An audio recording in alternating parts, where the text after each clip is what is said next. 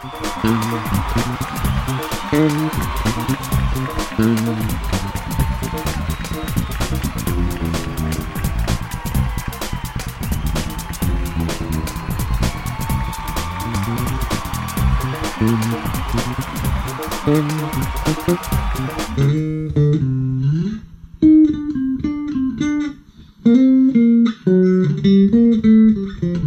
enjoying your playing. I'm just going to have a little sip of coffee while you play. While you play us into this.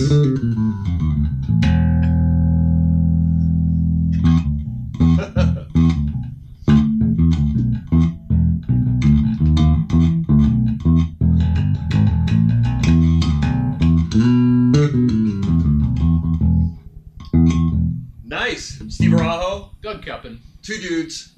One bass. Yeah. What do we have here? A Roger single cut. Roger single cut 5. Yeah. Fresh, kind of fresh in, and I wanted to add that. I wanted to add the bass to this season just because it's just an exceptional bass. Yeah. It's a really, really good bass. Very different. Well, I would say stylistically, body-wise, it's different. It's a single cut jazz bass. Yep. So in all essence, if you cut this out here, and I mean, it would be a jazz bass. Yep. But what he decided to do was do the single cut thing and omit that top horn and just make it solid. Yes, that's the way to put it. Yeah, and some people really like it. Some people don't like it. I happen to really like it. I didn't like it at first, way back when, and then I started kind of seeing them more and more, and I really like the single cut. And some I like better than others because there's a lot of different models out there. I really like it. It's very different.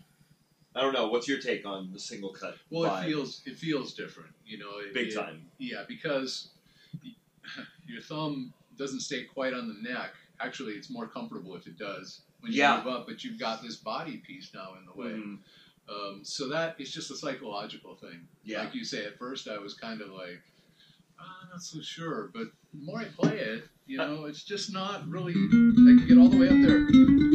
Is it weird for you visually looking here and being used and just being used to seeing this and not seeing it? I'm just wondering. For me, it was pretty. I mean, it's you've got all the dots. Yeah, and they're really easy to read there. So I mean, it's sort of a mental thing. We've played double horn basses our whole lives. Yeah, and so that's what's familiar. But it takes about 2 seconds. Takes about 2 to seconds. go, oh, this is different. Okay. Yeah. You know, besides if it sounds good, and it does, who cares? Yeah. And this is handmade. Ray Roger, out of, he's back east. I think he's New York. Yeah, New York. Hand builds them. There's basically rough cutting, and then everything is handmade. Mm-hmm. And the options are pretty much endless. You can go ash, alder body, mahogany body. You can have a rosewood fretboard, an ebony fretboard, maple fretboard, basically whatever you want to. So this particular one has an ash body. It's a 2-piece ash body that just has some ridiculously beautiful figuring, I think. It also, the other thing too. So for a regular single cut, for a double cut bass, you would have this, you would have 4 bolts. You wouldn't have this top body part, right? Yeah. So it's a different thing. The way that he makes it, it's connected from the 12th fret, kind of on. Well, the philosophy I've always heard with these things is something about increasing resonance between the neck and the body, sort of, not quite a neck through concept, but so when you get the neck bolted on so way high up there here, it just makes the thing more one piece, but it's still a bolt on. So you get all that really nice expressiveness, that punchiness, that you lose a lot of times with neck through instruments. Yeah, that's true. The other thing too is on the back where you see the body cutaway.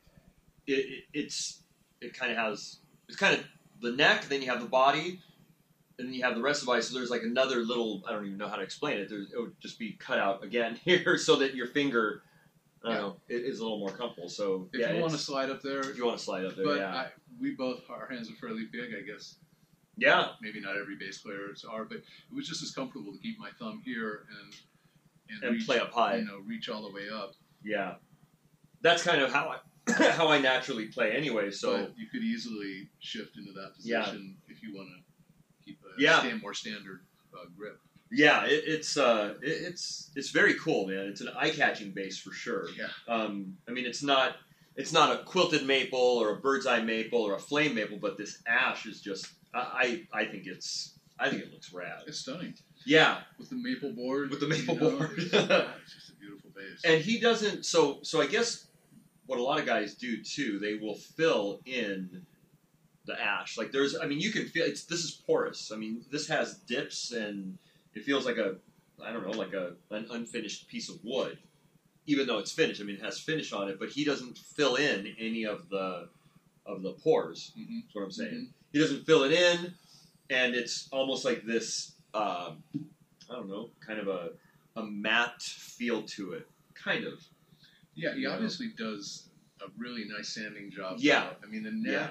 And the body have a very satin finish. Yeah, like a satin finish. Sorry, that's what I'm saying. Satin finish, but the body is not filled, so you can still feel the grain. The grain. You can feel those grain. And it's just rad. And it's a two pieces of ash. Uh-huh. Northern ash is what he uses. That's what he likes. He uses northern ash, as opposed to swamp ash. He thinks that northern ash, he likes the sound of it better. Huh. Probably likes to work with it better. So he has his own reasons for that. Right. Northern ash. Right. Ulyate pickups in the 60 spacing, 19 mil, full 19 mil spacing on the string spacing, hip shot hardware. Maple fretboard with some bird's eye, so it does have some bird's eye. Mahogany inlays, maple neck, brass nut, and hip shot hardware. Yeah, and it looks it's. I don't know. Yeah, play. So what? It's set up real nice. It's set up real nice. I mean, all the way up, the action is nice and low. Plays really effortlessly, and it just feels great. And this has DR lowrider, nickel lowriders on this. So, yeah, that's pretty neat. Well, and I've been gigging it. You know, when I get a bass in, I like to take it out and play it and put it through some paces, and it's really good, man. For me, it has this roundness to it, this big round tone, as opposed to, because we've played some 5 strings that are a little bit more mid-rangey and pokey. Like this has a very, very kind of a round tone to it. So it's great. Does it cut? It cuts. Oh yeah, it cuts big time. I mean, it cuts in a fatness as opposed to a mid poke. Yeah. Yeah. So, and it's great. I mean, that low, I played it all weekend, and I mean, I played, D flat and D. I mean, I was down to the bottom, and it just sounded big. It's big sounding. Yeah. Yeah. But there's, if it's nice and round, it's still not, I mean, there's still plenty of brightness. Well, that's the thing. There's brightness and there's attack to it. That top end attack, too, so it definitely reminds me kind of a little bit of like that Marcus Millery tone. Yeah. It's that roundness where it has great bottom and great top end, and it's not a mid-focused instrument. Yeah. It's just a big footprint, round, and it worked great. I don't know.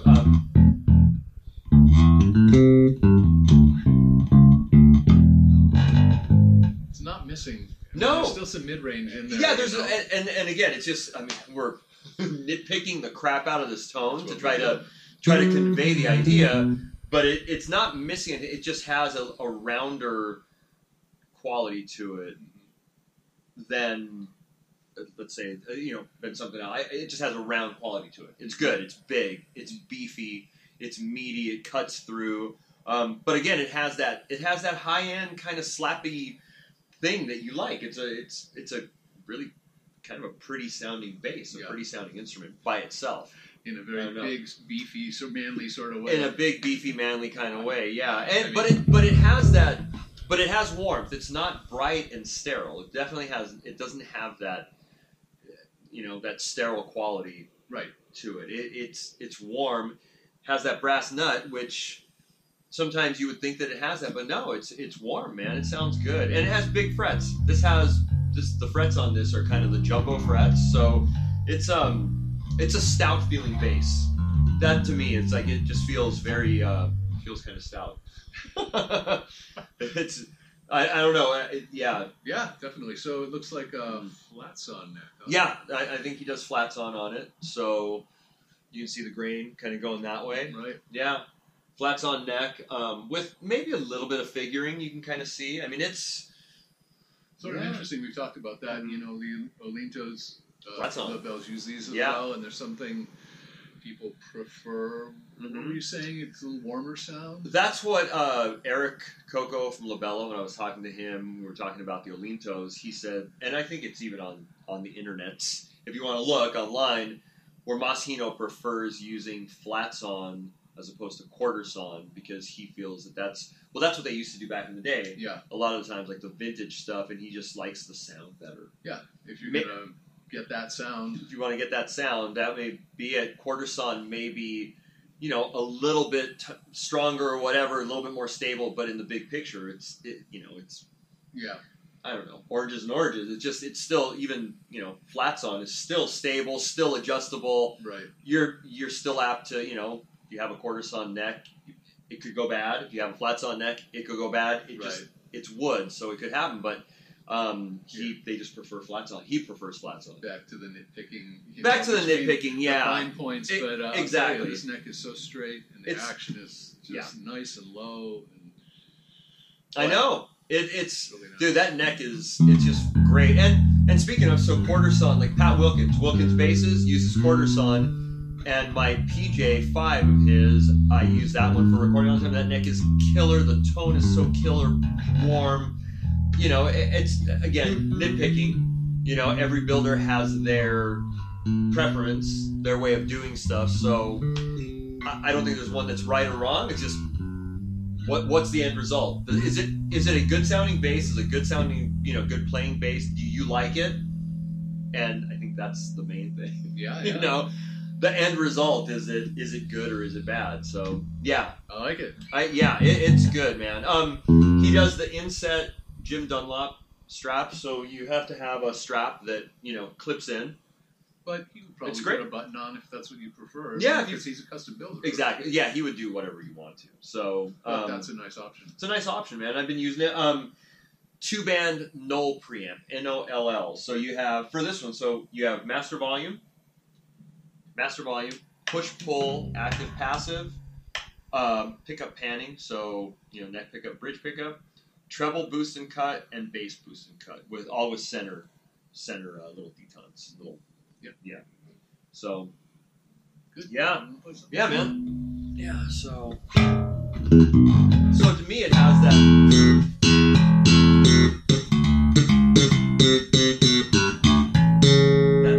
That top, has that very crisp. That crispness along, but it still has the bottom end, so it's not really like.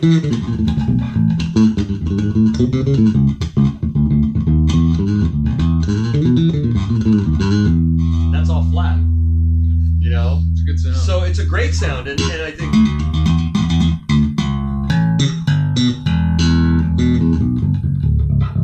And the low B is just fat. It's big. And it's a 34. Yep, 34 scale. Good low B. 34.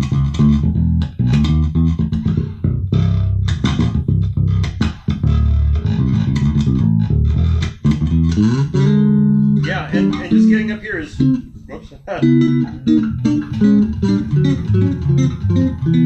Still pretty easy. I mean, my finger kind of rests there. Yeah.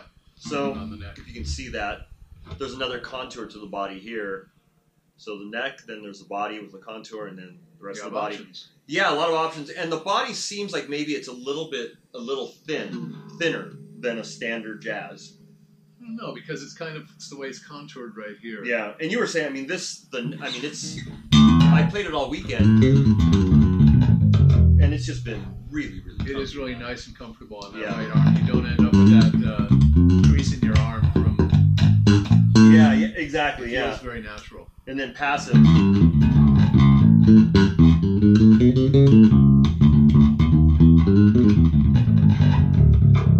That's passive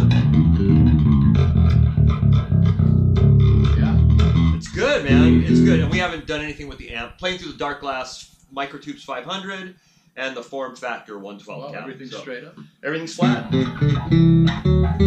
that's a nice sounding amp, though. Just flat. You know? Yeah, it's just.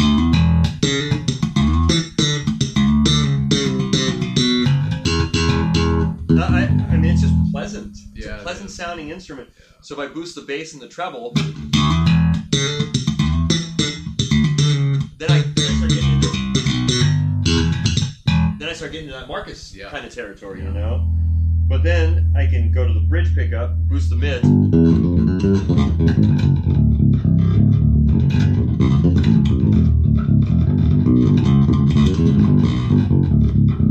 get a little bit of that.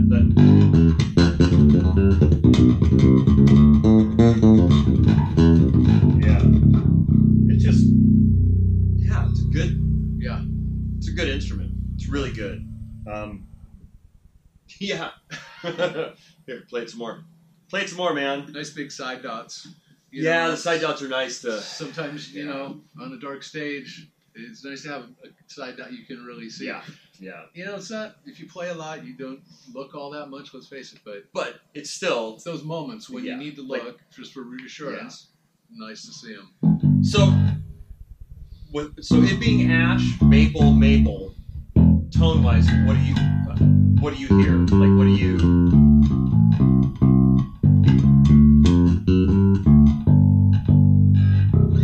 Like back in the day, we used to associate, all ash with maple as being super bright, and I don't know. I don't hear that with this. It's not an overt bright, and that's what I was going to say. Flat. Exactly that. It doesn't seem to have an edgy, unpleasant brightness to it that you wish wasn't there. It's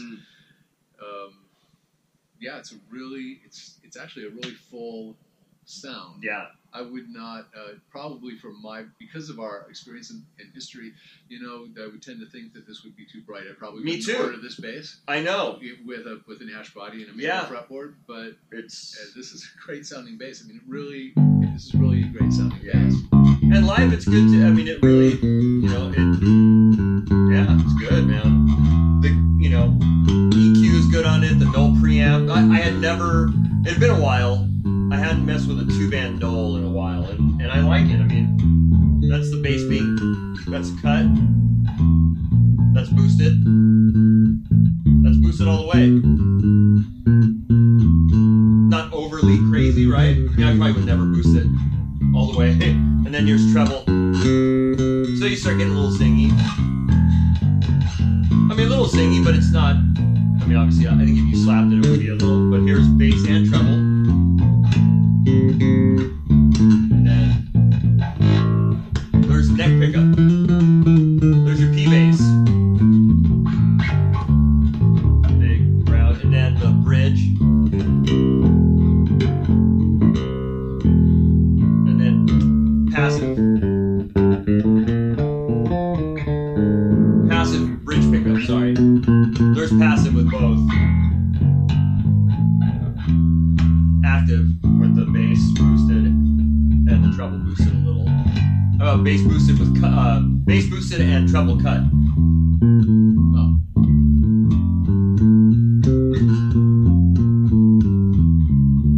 Well, that's versatile. You get a lot of sounds out of this. And then that's the bridge pickup. Bridge pickup with the treble cut, bass boosted. Yeah. And as far as playability, it plays really nicely, man. Yeah. There's flat and active. Yeah.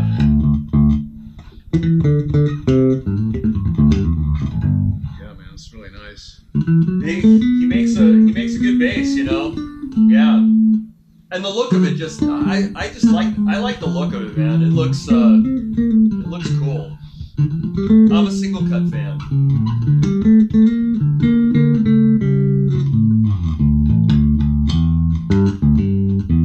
Yeah. Yeah, it's great. I don't know. Anything else to say about it? I think we kind of covered it all, huh? Yeah. Yeah, I think we covered the territory. Yeah. I like the way it feels. I like the porous. I like that I can feel the grain. It's kind of cool. I can't think of anything I don't I know. don't like about the space. Yeah, it's good. It's good. We get too many good bases in here, Steve. I know, man. I know. This one's a winner, though. That's a winner for sure. Definitely a winner. Yeah. It's one of those. It's one of those winners, like we said. Maybe beating a dead horse, but it does not look like it sounds. It looks like it's going to be very, very bright. Yeah. This kind of over the top, and it's not. It's very. I'm so blown away by the low B. It's a good low B, man. It's like, oh, that's a great low B. Yeah. And it works great live. I played it through my amp a couple of times, and then through in-ears a couple of times. Yeah. It's fine. So, yeah. All right, we have another winner for the Roger 5-string single cut J bass. Yeah. Nice. All right. Cool. 2 dudes. 1 bass. Season 2. There you go. Roger single cut 5-string. Closer? Season 2 closer? This might be the season 2 closer. Let's make this the season 2 closer, which will be I don't know when. A few weeks from now. But when you'll know it when you're watching it. So how's that for being prepared? Yeah. So all right, guys, thanks for watching. Play us out there, Doug, on the Roger single cut 5. Well, I enjoy some coffee.